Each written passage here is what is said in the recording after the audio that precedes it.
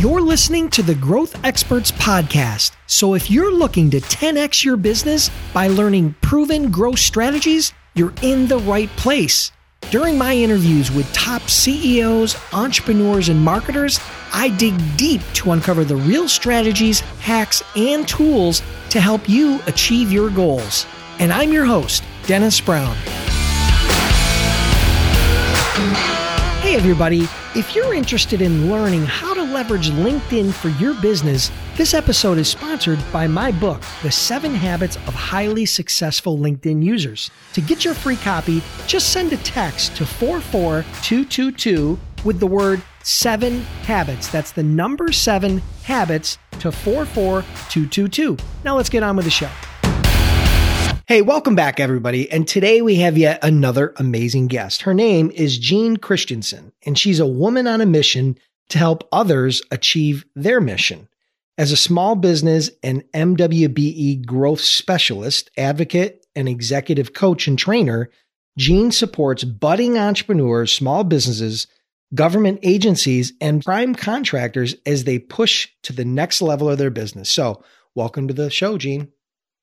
Thank you. I'm so happy to be here. Appreciate it. Yes. Thank you so much. Because we're going to talk about a topic I don't think we've ever talked about before. We're like 115 or 20 episodes in here to the podcast. It's been over a year and we haven't talked about this topic. And so just to give you guys a little bit of a teaser, what Jean is going to help us to understand today is how to break into the government and get them as a client to help scale your business. Because after all, the government is probably the biggest purchaser of goods and services in the United States. So there's tons of opportunities there. And Jean is an expert. And so she's going to unpack that for us a little bit, how to do that. So before we do that, Jean, just give us a couple minutes here. Give us 1 or 2 minute background, how you got into this field, and then we'll dig right in. Oh, sure. Got into this field because my parents back in the 1980s opened up a security guard firm that was largely focused on doing business with the government. So I left my corporate job to join them. And that's, probably 30 plus years ago. Yeah. So that's how I got into it. Yeah. So that's how you learned about how doing business with the government. So tell us a little bit more about what your business does now. I mean, I know you're located down in like the New York City, Connecticut area. Tell us a little bit about how you're helping clients, and what that all entails. Sure. Well, doing business with the government, after doing it for 30 plus years, I have found it to be a really lucrative business opportunity for companies that want to scale. But I found that it was really difficult to figure out how to do it. So my business is really focused on connecting small businesses with the how. How do they identify their target markets within the government and showing them and working with them on how to bring on their first government contract. I love that because I'll tell you, in a former life here, my old business, I had a third-party logistics company. And I remember going through this process. I remember hearing about, how the government, has tons of transportation and logistics needs and trying to navigate that process. And it literally took us months, right, to try to navigate that process before we were actually able to become an approved provider. Fortunately, that worked out. We were doing healthy 7 figures with the government under kind of a transportation program. I think it was called the SDDC, but it opened up my eyes. And that's one of the reasons why I decided to have you on, because for us, it became very lucrative. And I think you can help frame this a little bit for all kinds of different business owners on how and why they need to start looking closely at the government as a potential customer. So, but before we do that, let's just talk a little bit. What year did you start your business? How long have you been in business? I was in my first business with my parents. So when I left school, I think they opened their first business in 1984. So I was with them from 1984 to 2001. And then I opened up my private practice, which is, again, it's exclusively focused on, consulting and helping people to do business with the government in May of 2007. Okay. So so you've been at this consulting piece as it relates to getting into the government since 2007. So you're talking 11, 12 years now. Yeah. Perfect. All right, great. So how big is your company? I mean, give us a sense of size or scale. I mean, is it more of a boutique? I mean, how many employees, whether it be growth or revenue, whatever you can share to give us an idea of how big the business is. We're a small regional business. So I want to say that we serve kind of the geographic area of the Northeast. We're a 7-figure company, and we partner with, we have our core group of employees who really provide administrative and support services. But our core group of people are outside consultants that work with us that provide training, facilitation, and other types of support around professional development. Okay, perfect. All right, so we're going to get a little bit micro before we tap into the how to get into the government, right, and get them as a client. We're going to get a little bit micro into your business. You've been doing this consulting business for 11, 12 years now. You've got a 7-figure business. It's very healthy. What's the number one strategy that you use to get new small business clients? Because while you're doing business with the government, I know that your focus is on helping small businesses. So what would be the number one strategy you're using to get new clients for your consulting business? The number one strategy that I am using is getting out there in front of my target audience. So it's really kind of having a strategic plan, a well-defined plan on who do I want to communicate with as far as, entrepreneurs, and making sure that I position myself so that they can see me. And by seeing me, that could be at an event. It's on my social media. It's on podcasts. So it's making sure that I'm connecting directly with those folks. That is my number one strategy. So, delivering the right message to the right audience. If you had to pick a medium, which one has been the most profitable for you? Is it events? Is it like conferences, networking, face-to-face, kind of pressing the flesh, or is it more social media or, other forms?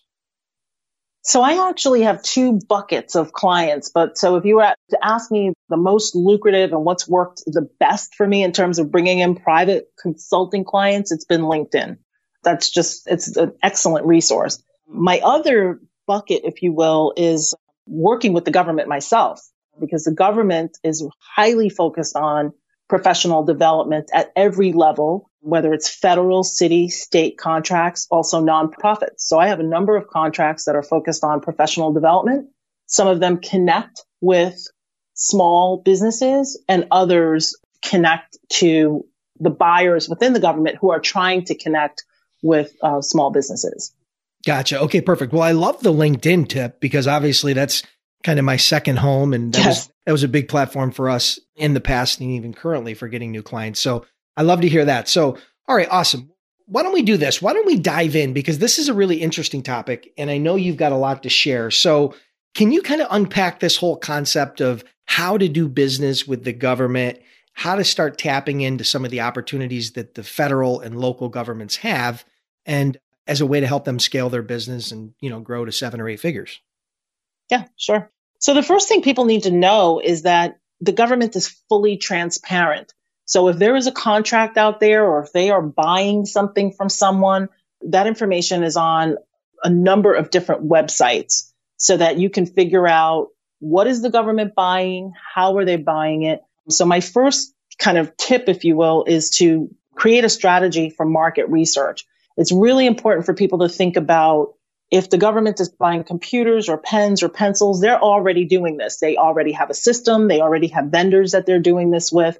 So if someone is trying to break into that space, they really need to figure out, number one, again, how is the government buying the particular product or service that the company is selling? Because the government has a multitude of different ways that they purchase things. They can buy direct from vendors. They put things out for bid. They also have, what they call procurement vehicles, which are schedules or contracts where people can get pre-approved. So the market research is really important. And then, also as part of that market research, taking into consideration all the things that we don't know. I'm sure you can attest to this in your previous business, that pricing is going to be important. So kind of gathering as much information as you can in advance about your target market. How are they buying? When are they buying? Who are they buying from? And in that market research, thinking about what's your differentiator? How are you going to interrupt what is currently happening? No, that makes total sense. I mean, obviously a lot of the businesses that are going to be listening to this have a product or service, right? So it should be fairly easy to go in and find out if the government's buying something like that. But, beyond just the products and services you have, there's a whole demand for products and services that companies may not be offering, but could provide. Is that correct? Absolutely. Yeah. Yeah. I would think that there's just, I remember looking through that process. And even though there was so much transportation and logistics related, services that the government was buying, we only tapped into a small percentage of it. But it was vast. It was crazy how much was out there. It was really eye-opening once we lifted up the hood a little bit. Yeah. The other thing to take into consideration is, that I've worked with some clients who had an amazing concept that there was no market research for. They were kind of ahead of their time. So that's the other thing I talk to clients about. And some of the industries that come to mind is like the fitness industry, for example. There was a point in time where everybody was talking about fitness, but it wasn't on the government's radar because they didn't understand the connection between healthy employees and productivity. So, people who were kind of ahead of that curve, you can go into the government marketplace. If you can make a case for how your product or service saves time, saves money, can have an impact on a particular problem or an issue that is surfacing, that's another way to break in through pilot programs. That's actually how I broke in myself in the particular business that I'm in, because I think that the government didn't necessarily think about having a program to teach people how to do business with the government. So I kind of created my own pilot, if you will, and started marketing it to different agencies. Oh, I love that. That's perfect. Yeah. So you carved out your own niche. That's awesome. Because I was able to tie it into some of their initiatives, looking at, when the government, so that's really the other important part of market research, like really understanding what is the mission of a particular agency, who are they serving, and how can the work that you're doing or the products that you're selling tie into that. And there's so many different ways that you can go with that. If you think of what's happening in the world today, people who are forward thinking could tap into, there's just a number of different issues that are happening in today's world that someone could say, all right, I have a solution for this. Let me present it to the right folks. Love it. So step number 1, do your homework, people. Do your homework, right? All right. So let's move on to step number 2. So step number 2 is once you've identified your target and you understand how you want to break in, it's really important to be clear on your capacity. Because the government looks at us, small businesses in particular buckets. I was just on a conference call where they referred to companies under $1 million as category 1 firms and companies over $50 million as category 4 firms. So before you start your marketing, you have to really understand, where do you fit in? You don't have to be $1 million company to do business with the government, but it's very important that you are clear on your capacity, so that not only are you identifying the right, agencies to go after, but that you can meet them where they can do business with you. Because government agencies have different ways that they can buy from different types of businesses. For example, they have programs that are set aside for small businesses only, where they will limit the competition for opportunities to small businesses or to businesses that are owned by minorities or women or veterans. So determining what your capacity is, really, really important. Gotcha. I think you referred to that in our pre-interview was procurement ready. That just really made sense to me when you said that. Yes. Because like anything else, right? Be careful what you ask for. All of a sudden now you're doing business with the government and you have to fulfill, right? Yeah. So now you've got to have the people and the systems and the technology and all those things. Otherwise, the wheels are going to fall off before you ever get started, and you may never, ever get a second chance. I'm so glad you mentioned the people and the technology, because that's part of determining your capacity. Even if you are, I think there's some studies out there that show that, most of the small businesses, at least in my region, are these smaller owner operator type companies, 1 or 2 employees. So if you're in a situation like that, doesn't mean you can't do business with the government, but you have to really think about, if I'm going to go in, what are the tools, what are the resources, so that you're fully prepared to deliver, because you don't get any second chances when you're doing business with the government. So it's really important. Yeah. I would definitely make sure, obviously, after doing your homework, make sure you've got everything locked down, systems, technology, people, and that you're ready when they flip the switch, that you're ready to go. So that's number two. Number three. Number three is tied into number two a little bit, but it's financial readiness. When you're doing business with the government, you can expect that you will start a job on the first of the month, for example, but you're going to be required to deliver services and everything that comes with it, products and services, and you may not be able to invoice until the end of the month.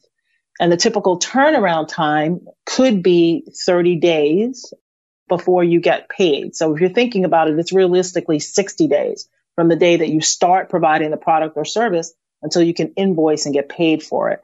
So the companies that I see that are really successful have a cash flow management plan when they are looking at the types of things that they want to sell to the government. They're breaking their costs down so that they know how much it costs to implement, how much it costs to staff, what are the associated costs with onboarding a new client. And they have a strategy to manage the cash flow for several months before receiving their first payment. So it's important that you understand your own credit, because personal credit is tied into your ability to gain access to lines of credit. It's also tied into something called a bond, which is required for construction type contracts. So cash flow management is really important. And the other thing I want to say about that is really having a strong system around cash flow management. A lot of the clients that I work with, especially, if they're just starting out, are doing their own books and they're treating the financial part of the business really casual. And I want to say that it's the foundation of the business. When you're thinking about adding government agencies to your client list, you must have a strong foundation. So financial readiness is the next thing. Yeah. When I started my logistics company back in 2003, first of all, the logistics industry has high volume, low margin, right? So financial management is critical. Cash, and I realized very, very quickly is that, everybody says cash is king, but in reality, cash flow is king, right? So having that cash flow to be able to keep the lights on, pay the vendors, pay your people while you're waiting to get paid by your different providers or by your different customers, I should say, is critical. I mean, most businesses don't go out of business because of a lack of profit. They go out of business because of a lack of cash flow, right? I agree. 100%. And so, yeah, I can't stress that. I think that's really, really, really important. Okay, awesome. So we talked about doing market research. We talked about becoming procurement ready. We talked about making sure you have the financial capacity and systems in place. What else? What else would you suggest? Is there anything else you would talk to if you were sitting down with a small business owner and saying, listen, this is really what you need to do in order to, just to get to first base so that you can start getting your foot in the door? If I'm thinking of a client that, one of the things, blind spot for a lot of entrepreneurs is, they don't know what they don't know. So as you're in this new environment and you're scaling up, it really does force you to learn new skills. So having some type of a system of support around you so that you can navigate through all the different things you're going to need to do when you acquire a government contract, such as, how do you effectively hire people? How do you transition from, being a doer, which a lot of small businesses are in that space where they're doing the work, to being a leader and executing your vision? That's a really important thing. And it's a hard thing for a lot of entrepreneurs to do. So I think, surrounding yourself with subject matter experts and people that can help pull you into your future. I think it's really difficult to do this on your own. So having the support of whether it's a trusted professional, a consultant, a coach, a mastermind group, I think that's absolutely critical. The other thing I think people need to know is that there is a well-defined set of skills that you're going to need in order to successfully acquire these contracts. And that's, cost estimating skills. So that's something that a lot of people, it's not intuitive. Sometimes when people ask me as a consultant, what's your price? Well, I have an hourly rate in my head. And that doesn't work well with the government because they want you to break down that hourly rate. How much is allocated to salaries and benefits and other things? So that's a skill that you're going to need. And also the skill of responding to bids, proposals, and RFPs, because most of the larger projects within the government are going to require you to submit a proposal. Yeah, I'm so glad you mentioned that, because, and that really just brought back a memory of when we got involved with the SDDC, which is, the government logistics, department where they do manage a lot of their freight.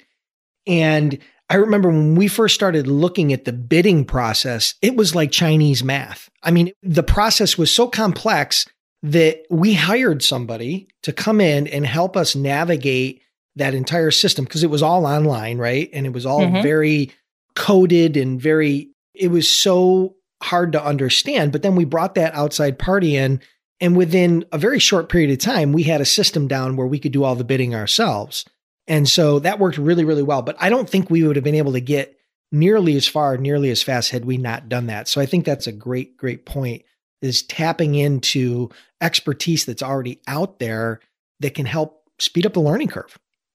Yeah. And, I think what you said, bringing someone in, what we call that in our industry is getting on the express train, because otherwise, if this is not a skill that you have, it becomes an enormous drain on a small business. And most small businesses will not do this well their first or second time out. So I do believe that if you can find the right strategic partner to help you, that's going to be a tremendous resource.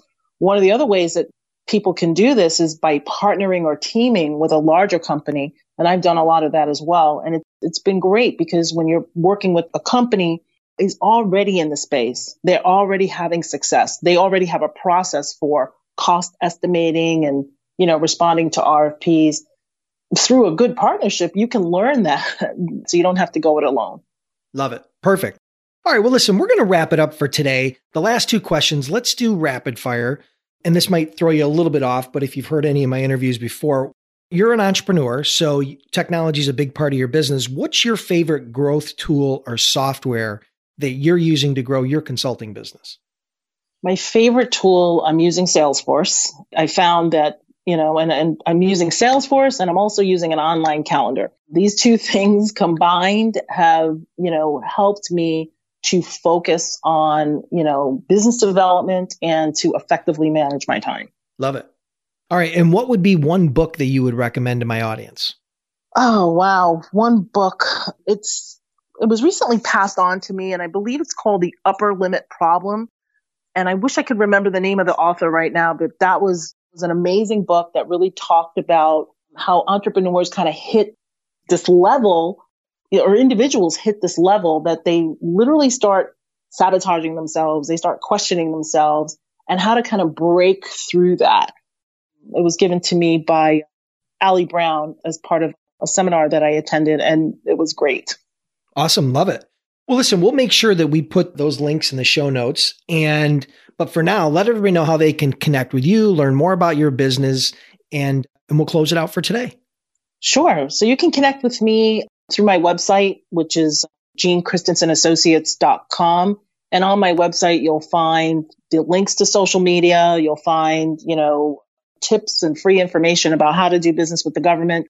We're also offering a number of different webinars free of charge. I'm very passionate about helping clients do business with the government, because it's a great way to scale, and it also has a tremendous ripple effect. When we do well, our communities do well, our families do well. So there's a lot of free resources on my website. Awesome. Love it. Again, we'll make sure we put those links in the show notes, and really Perfect. Appreciate you here, lifting up the hood and kind of opening our eyes to the whole government opportunity. And I'm sure we'll talk again soon. Okay. Well, thank you very much. Thank you for having me on the show. Thanks, Jean. Listeners, I want to thank you for tuning in. I truly appreciate your time. If you're enjoying the podcast, then do me a huge favor. Click the subscribe button now, and please leave me a review. It would mean a lot to me.